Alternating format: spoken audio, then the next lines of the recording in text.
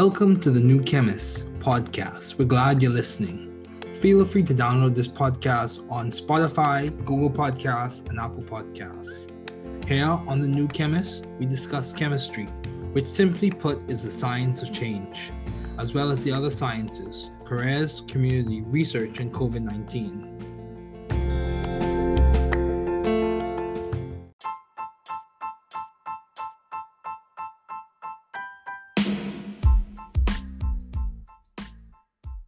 Welcome to the New Chemist podcast. We're so glad you're listening. Feel free to download this podcast on Google Podcasts, Apple Podcasts, Spotify, Stitcher, and a variety of other platforms. Here on the New Chemist, we discuss chemistry, which simply put is the science of change, as well as the other sciences, careers, community, research, and Nobel Prize lectures in chemistry and the analysis of their speeches. We're happy you're tuning in. My guest today is Dr. Trevor Johnson.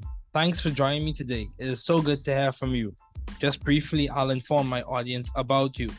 So, Trevor Johnson.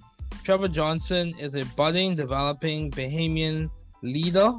He has completed his Bachelor of Education with Biology and Biological Sciences at the University of the Bahamas. He completed a Master's of Science in Climate Change from UE, University of West Indies, Cave Hill, and he completed his Ph.D. in Crisis, Emergency, and Disaster Management.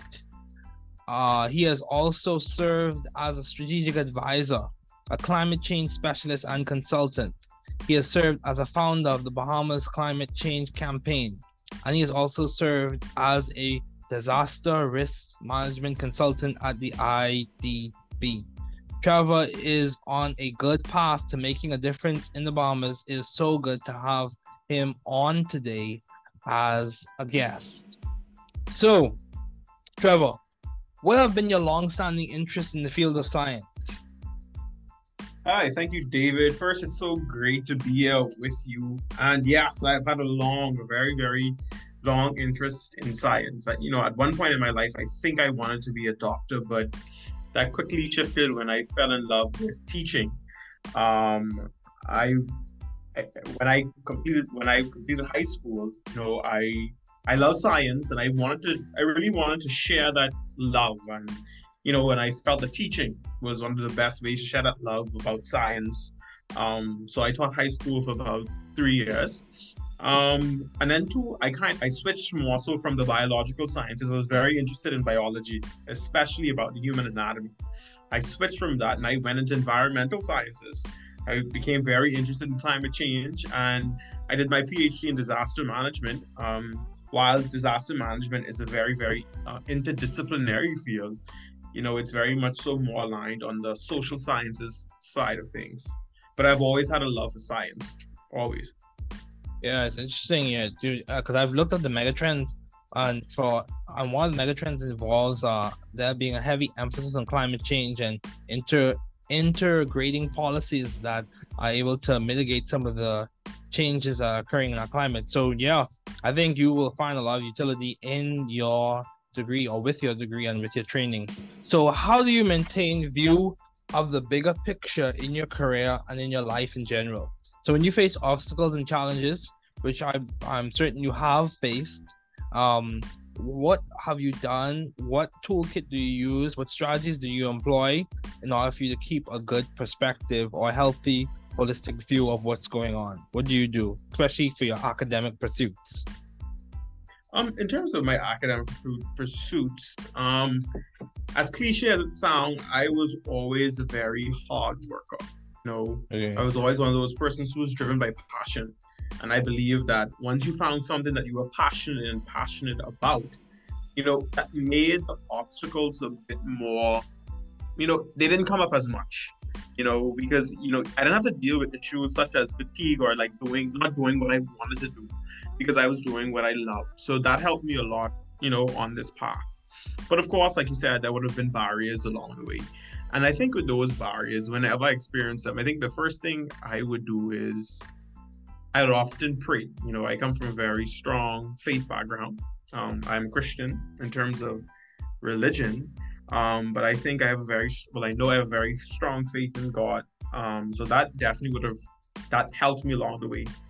And then two, I try not to necessarily look at the negative in things. When things happen, sometimes I see them as a lesson, rather than a curse, a lesson. Like I look at the situations and more so, what is this trying to teach me? What skill is this trying to, get out of me? Or what am I going to learn from the situation? Of course, you're a bit down when you get disappointments or barriers or obstacles. Yeah, but that's human. But when we focus on the negative, we can't focus on the negative too long. You have to necessarily look at it as in terms of how am I going to learn from this experience, or how is this going to make me a better person?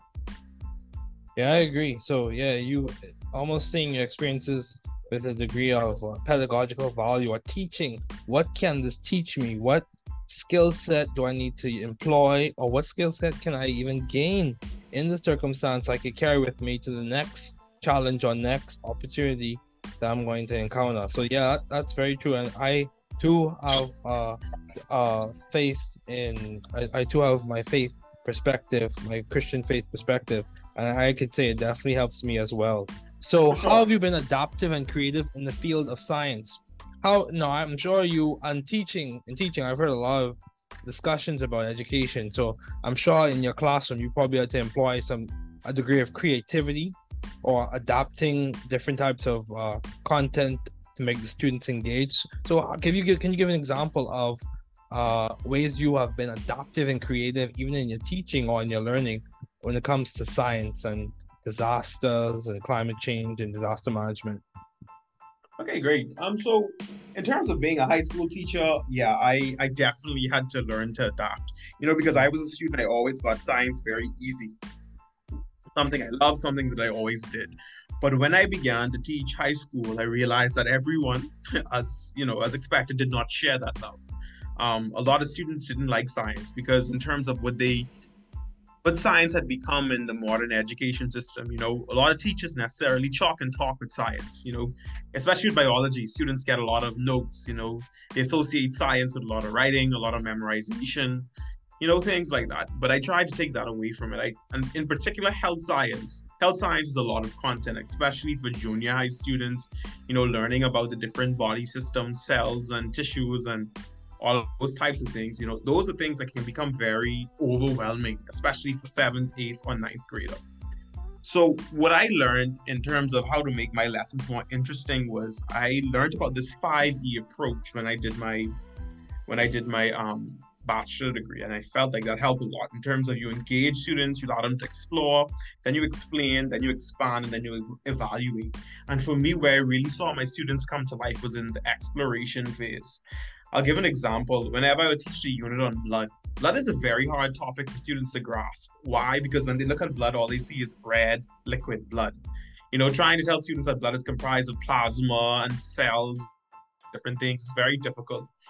So what I usually do is I would, let students actually make blood.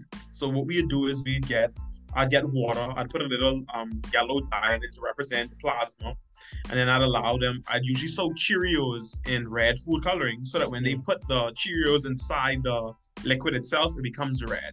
And then they understand the hemoglobin is found in red blood cells, and it helps to give blood that color. So it's just activities like that help students to see the connection between what science is and how you can actually see it. It's real, it's here, it's there. And it makes the learning process more meaningful.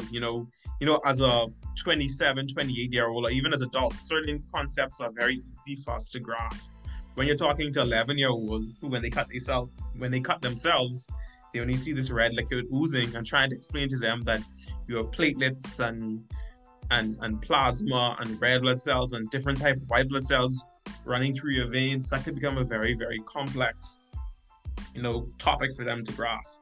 So what I usually try to do is have some sort of engagement and exploration activity so that students could see the content, so that they can experience the content and they don't necessarily become a passive audience, but rather they become active participants. Oh, that's good. That's very good. Yeah, I've heard about the 5E method too. I tried to integrate that in one of the books that I'm working on and updating in terms of high school chemistry. So yeah, I've heard, So I've heard of that approach. But yeah, that's very good when it comes to discussing the composition of blood in terms of formed elements and plasma and all this other good stuff. Yeah, that's very Very good. So, how did you seek or find the right environment for you to thrive scientifically and intellectually? How do you go about finding a good institution that works for you? And how are you sure when you're searching, how do you seek and search through to find the environment that works for you, not only scientifically, but also intellectually, that allows you to grow and develop as a person and also as a professional? So, what do you do? How do you go about the process?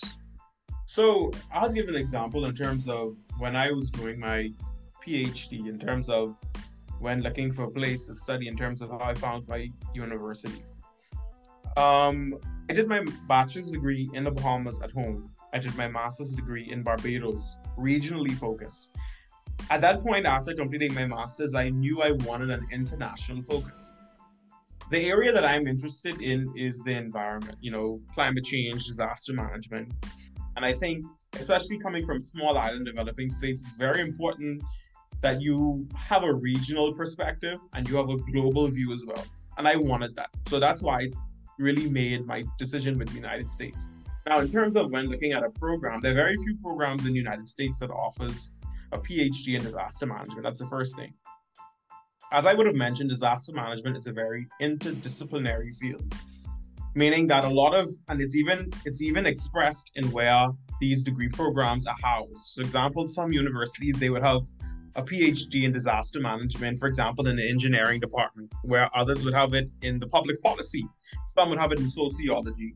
Okay. And so that just goes to show you how interdisciplinary this field is. And what I did was, when looking, I didn't want a specialization in a field. So I didn't want a disaster management degree that was, or a PhD in engineering that was specialized in disaster management, or public policy PhD that was in disaster management. I wanted a full PhD degree in disaster management. Okay. And why I wanted that, because when in my working experience between my master's and my PhD, I had a gap year or two. And I started to work with my country's Ministry of Disaster Preparedness, Management, and Reconstruction. Mm-hmm. And I realized that there was so much things that we did not know. And I know that knowledge cannot be filled without having a deep and intimate understanding with the body of knowledge associated with disaster management. That was my impetus for doing a PhD.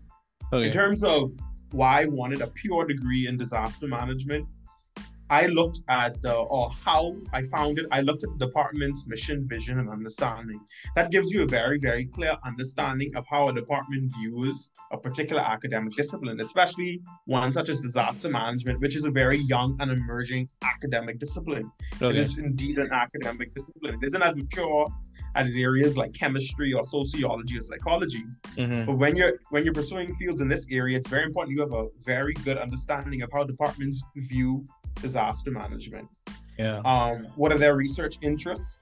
And I am more so interested in terms of disaster risk management.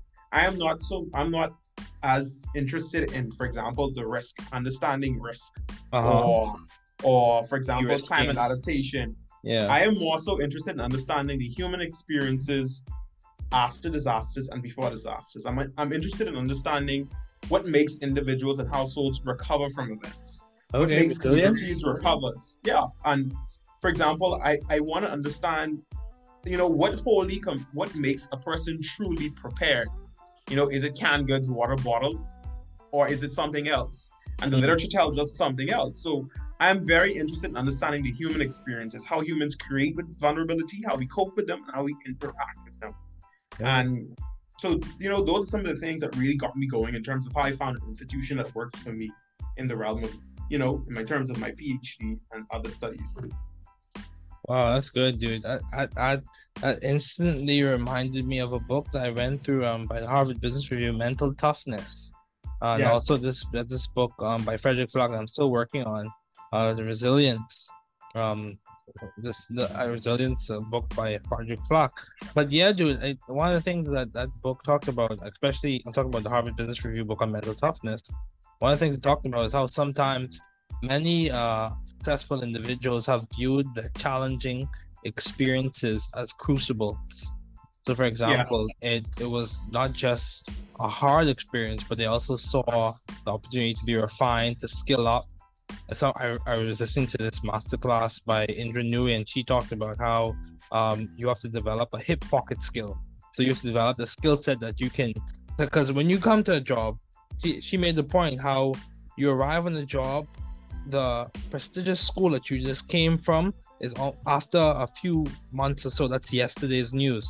People are now interested in what skill, what knowledge base is this person bringing to the table that we can use within our organization.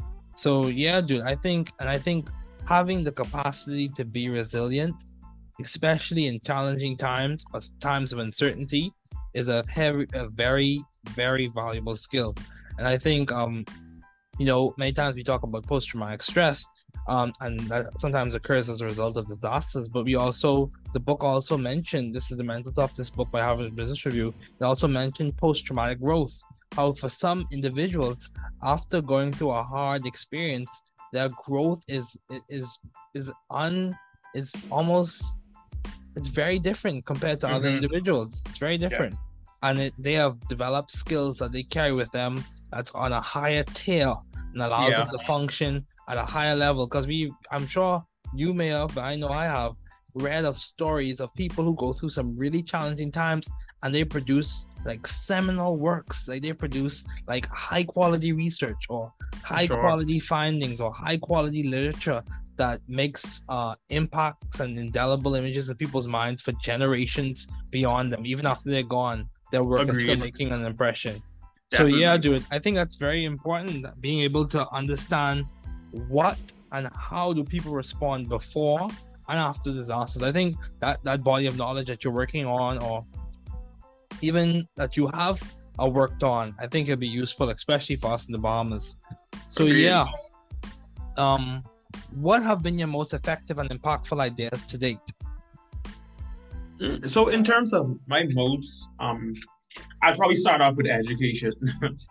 In terms of when I taught in a very, what word to use? I wouldn't want to say rural community, a low socioeconomic background community. And one of the programs that existed before I started to teach was Save Our Seventh Graders program. Okay. Because we realized that we had students coming into the 7th grade. They were very, very bright. But by the time as they got to like 9th and 10th grade, they were still bright, but their work ethic, they were not as hardworking as they were when they first entered high school. So we started to Save Our 7th Graders program, and a part of it was that, some students in the 7th grade would take the health science BJC at 7th grade level. Now, when I first came at 8 Mile Orkai at the school, what they did was they would select maybe about 5 to 10 students from the top set. In the 3 years that I taught, I told them no, that I wanted to take the entire top set to BJC in the 7th grade. It didn't make sense picking 5 or 26 or 27 children to take the whole class, everybody, those who are extremely high flyers, those who are kind of average, and those who were, they needed a bit more help. I wanted to take all of them to do it. And in the 3 years that, I took those students to Health Science BJC, we got 100% A to D passes and about 95% A to C passes and 50% A's at the 7th grade. Wow, I think that, thank you for that. I think that's a very remarkable accomplishment given the background of that school and what's associated with it. In terms of as a professional, as a disaster management professional, consultant, I think one of my greatest accomplishments so far would be, I'm currently working, because I can't speak on behalf of my organization, I'll just say that I'm currently working on a project, a very, very important project in the space of disaster management, and has to deal with how we professionalize disaster management. How do we build capacity in this space in the Bahamas? We live in a very low-lying, vulnerable, place in the world. The Bahamas is very vulnerable. It's very low-lying. And through that project, we're currently working with higher education partners to see how best we can meet and fill capacity gaps in this space. And I think that's a great contribution to disaster management, considering the fact, of our vulnerabilities, our realities, and then there's a clear human capacity gap in country. Yeah. So that's a very interesting point you make. And this is the thing, Trevor. One thing that I've come to see and come to understand, especially with my discussions with other people and also my own reading, disaster, from my understanding, your ability to cope with a challenge or a disaster or some major crisis, it also is, your education does come into play, not just in terms of your ability to accrue financial resources, but also your ability to work through the challenge and prepare for the challenge, and also do the work after the challenge to get back up to on your feet, and to be functioning. And I think when it comes to capacity building, it may require, and this is just my suggestion, it may require developing skill sets at the associate's degree level or certificate level until you're able to progress towards a full-fledged bachelor's degree or master's degree at a university in the Bahamas. Or even a minor. A minor, yeah, even a minor. I think we have to start small, and we have to improve on that small initiative until we could really build capacity to the point where we have those higher tier degree programs. But yeah, dude, I think that's very important. I think it's very, very important. So how have you maintained vision and teamwork in your environment? How do you maintain those goals, those ideals in your workspace? How do you keep perspective in terms of the overarching goal the organization has set, and also collaborating with people? How do you keep that in check? I think one thing I've learned is in terms of, just whole collaboration, teamwork, and everyone functioning as one well-oiled machine. One thing I've learned across time is that you have to recognize that people are different, and we must be okay with working with people who are very different from us. Different in terms of personalities, different in terms of strengths and weaknesses. When you have a team, everyone is not going to be good at everything, and some persons are going to be weaker on certain things than others. It's very important to identify the strengths of each person, and you allow them to work in that space where they're strongest at. And you don't necessarily put people in where they're weakest. You find someone who is strong in that area and who can possibly help them.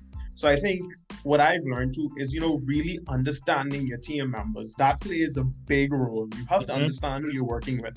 And sometimes people are not comfortable sharing what they're strong. Not with their strong. People are very comfortable with that. In my experience, people are very uncomfortable talking about their weaknesses. Yeah. And I think, one thing I learned, a skill that I would have, learned when I worked in another organization was, when we had to work together, especially on big projects, one of the things is I'd always ask people, what is it that you don't like to do? What is something that you're weak at? We always began with that. Why? Because then we knew simply which areas not to give a person or where not to put their focus. Because at that point, if you're not moving intentionally in terms of understanding each other, then you're only going to have issues later on. So it's really good to understand, which areas persons, may not be as strong in. So one, you may be able to partner them with someone who is strong in that area so that they can gradually develop those skills with time. And then two, initially, especially if you need the project come off the ground in a very quick time frame, you usually want to put persons who are stronger in certain areas to complete certain tasks. Yeah, I agree. I completely agree. Because, I can even think of certain aspects of chemical analysis, where I know I can improve on. Even case in point, I'll be quite frank with you. When it comes to advanced mass spec, of course, I can run through advanced mass spec analysis. Even some COSY and those different types of NMR, nuclear magnetic resonance spectra. Those types of things require me to take a second look, to do a little bit more work to really understand what's going on when you deal with a specific molecule.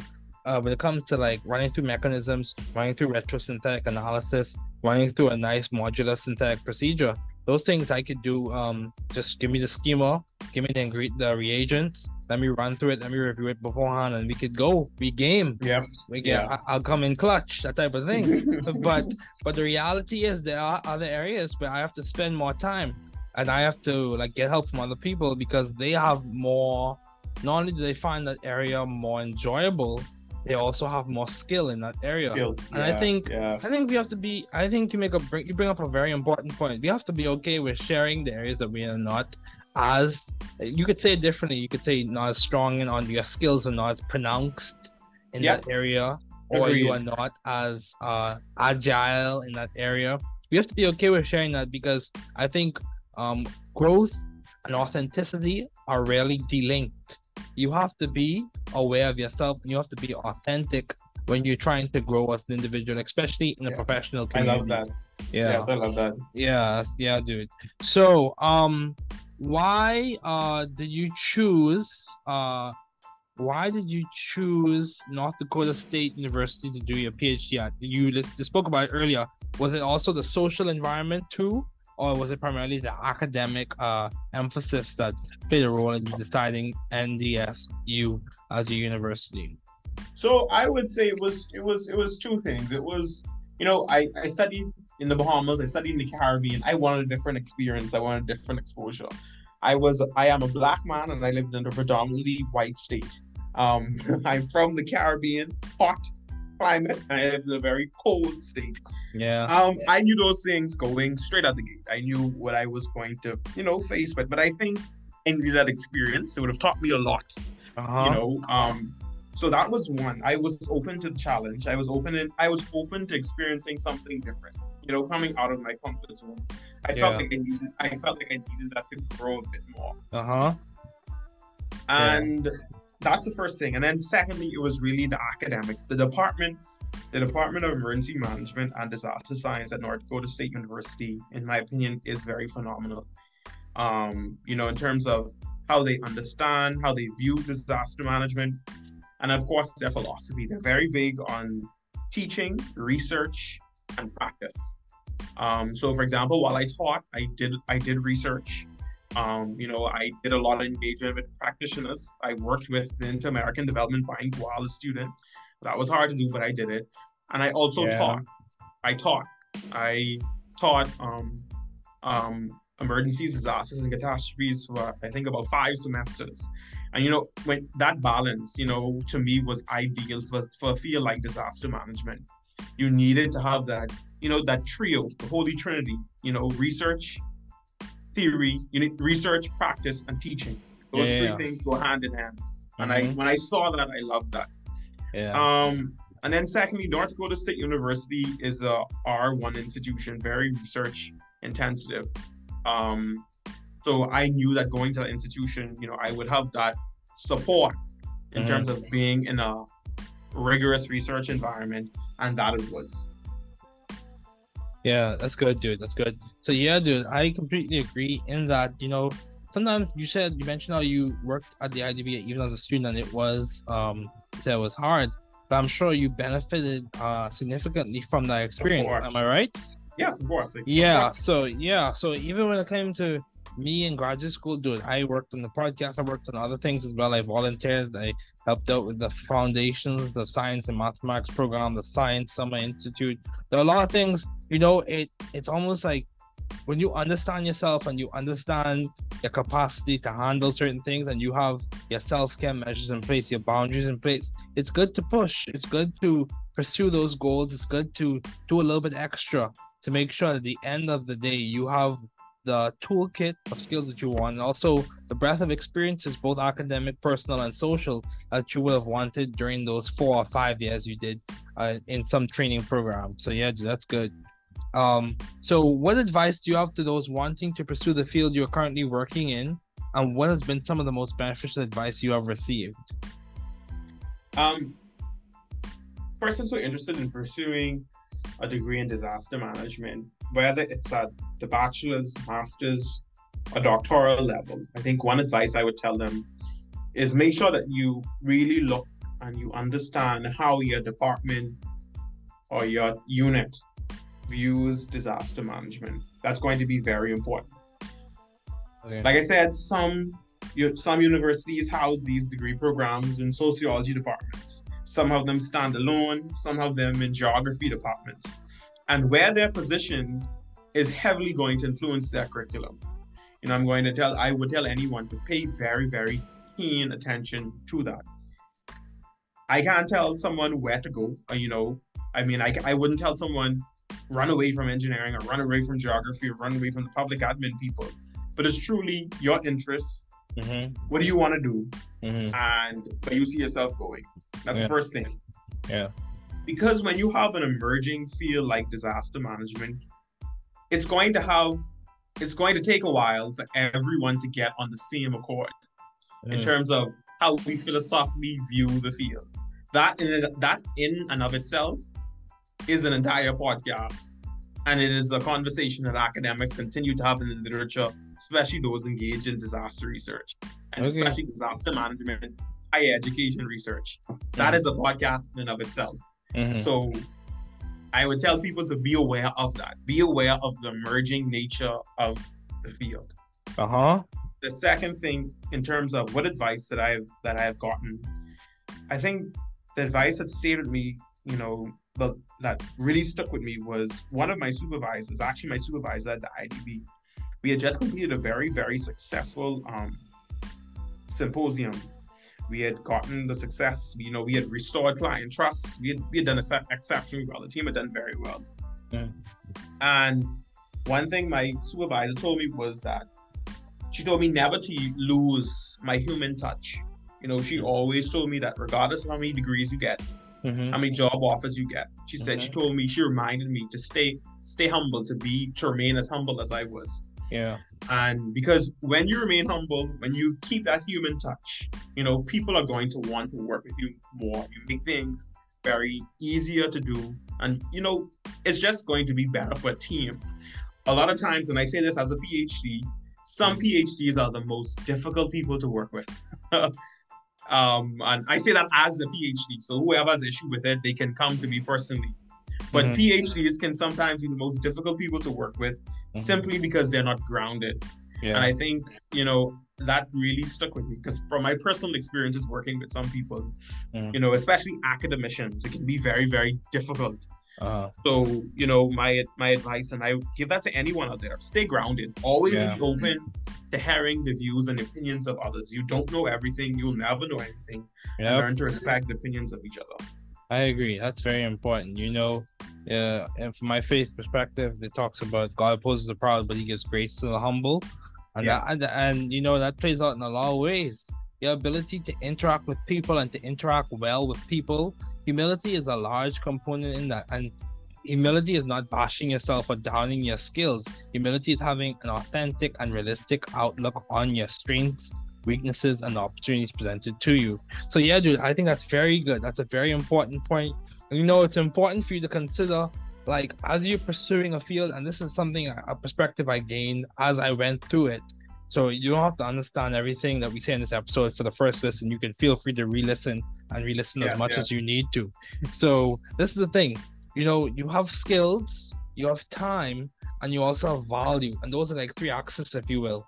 You have to think about, how do the skills I'm getting now translate over time? Will they still be as valuable to me and to others as they are now in the next 5, 10, or 15 years? That's why climate change is such a hot topic, because it's such a hot area to get skills in or have a degree of competency in, because trends are leaning towards that heavily in terms of investing in climate change infrastructure, climate change resilience, having an understanding of what it takes to be resilient, all of those things, given the current situation on our planet. And then also, like you said, it's important to understand how your field is emerging and how it's burgeoning and how it's developing, and what are like those hot topics, if you will, in your field. Like in biology and chemistry, like having an understanding of what we call the ohm, like the genome, the lipidome, the proteome, which basically is referring to the entire profile of a subclass of macromolecules, or a class of macromolecules like proteins, lipids, fats, all those things. That's very in a way it's hot, and it's people are now looking at the perspective, or looking at diseases from the perspective of, how does my understanding of the lipidome translate into me making an impact with this specific pathology? How is my understanding of a specific subset of the genome within this organism complement to me having some ability to determine some type of drug pathway or some cycle or some function in the body? How can how can I implement some loss of function, mutation, those types of things? And all of those things they're coming from like this impetus that the genome, proteome, metabolome, lipidome is providing. So yeah, that's very important. But yeah, Trevor, thank you so much for joining me today. It was so good to have you as a guest.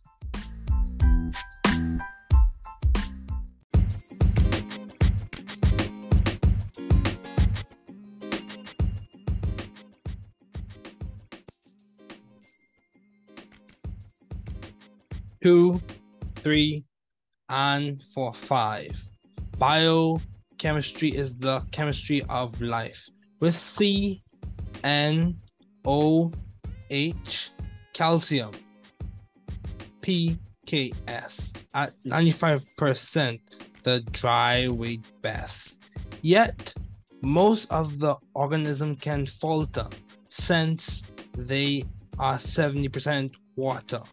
Theories on origin postulate and say that life today arose from simple organic molecules. Polymerization of them is a fact when completed self-replication capacity intact. Compartmentalization, membrane formation, endosymbiosis for prokaryotic to eukaryotic formation. Look at the mitochondria and we can see evidence of Margulis ideas most definitely. With the kernel, U before the kernel, pro with the membrane, U with no membrane bound pro, BAE, bacteria, archaea, and eukarya, I say BAE. Eukaryotes are like your animal and plant and fungi cells. Prokaryotes like your bacteria and archaea. Bacteria and archaea are similar outwardly, but different inwardly. Let's recap with a thermodynamics wrap. First law states, never destroyed or created, energy is always conserved. Continuing on to the next verse. Second law states, learn about entropy at least from the basis of the micro state. In the system, it tends to increase. Constant, as this verse, is the entropy of the universe. Third law states completely zero Kelvin, or absolute crystalline solid at zero.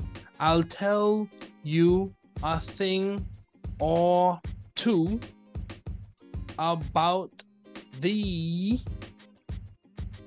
ideas of Josiah Gibbs. Ideas. You know who? Josiah Gibbs. The energy to do work. Gibbs free energy. When positive, non-favored. When negative, favored. Enthalpy. When positive, endo. When negative, exo. So, I will dare you to do your very best. But before there, let's talk about Le Chatelier. If a system is at equilibrium and one of the parameters is changed, the system will shift so as to restore the equilibrium, since it is adored, respected, controlled, redirected, ideally simple and steady state. Yeah, that is very great. Quick maths, oh yeah. Quick facts, oh yeah. Quick review with you know who. Mitochondria is like the Bank of America, but it produces energy, currencies to help the cell run efficiently. The processes, the cycles, the paths, it helps the cell run its machinery efficiently. Let's talk about the main big chief, the nucleus, the cellular CEO or executive branch. It ensures regulation and successful replication. It ensures good maintenance of good information. It ensures the blueprint is followed correctly with the other members helping cooperatively. The executive branch, your nucleus, ensuring organization on every cytoskeletal branch. Golgi, I am the producer of the PTMs, post-translational modifications with your elegant glycosylations. Ribosome satisfactory, the protein synthesis factory. SER, smooth endoplasmic reticulum, lipid modification, synthesis of steroid hormones, and it is in the detoxification zone. RER, rough endoplasmic reticulum, modifies, packages, and transports those proteins in that cellular cord. Centrioles shine in anaphase during that replicative cellular dance. The vacuole, you may see it in a microscope, in a cell by chance. Cytoskeleton, keeping the show intact with kinesin, dynein, and myosin, titin, like that. These help with that vesicular transport race. They help to keep the cytoskeletal members in place, dynamic as they are some of the main stars. Let's look a little closer with those glycogen granules in the occasional cellular space. Hold on, let's keep pace. Testing 2, 3, and for 5.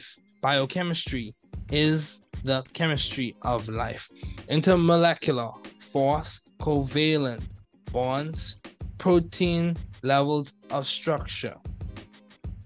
Linear is one level with those amino acid chains. Primary, that is called, and that is a fact. Moving up with the beta strands, then sheets and the alpha helices, they meet. Secondary then has made its stop. 3D structure, and the tertiary just dropped with those subunits. Most definitely, we have finally reached the quaternary. Testing 2, 3, and 4, 5. Biochemistry is the chemistry of life. DNA with its adenine, deoxyribose, and phosphate. Hydrogen bonding to that thymidylate. Then with the G, triply hydrobonded to the C. Triply hydrogen bonded to the C. The guanosine, phosphate, cytosine, and phosphate imparts the chief nucleic acid is made of nucleotides from the DNA with the histones to the beads on a string. Your nucleosomes to the chromatin, making your chromosomes order, regulation, and your signaling cascades S, G1, G2, and M. Testing 2, 3, and 4, 5. Biochemistry is the chemistry of life. Water on the wall with the dipole and dipole. Bonds with the hydrogen bonds you see. Its intermolecular bonds elegantly. High heat of fusion, just think, allows water to act as a heat sink. A high heat of vaporization. IMFs complement. Dissolution of most polar compounds, and its ice is less dense than liquid water. 70% of the organism, and yes, they still can falter. Testing 2, 3, 4, and 5. Biochemistry is the chemistry of life. Testing 2, 3, and 4, 5. Biochemistry is the chemistry of life.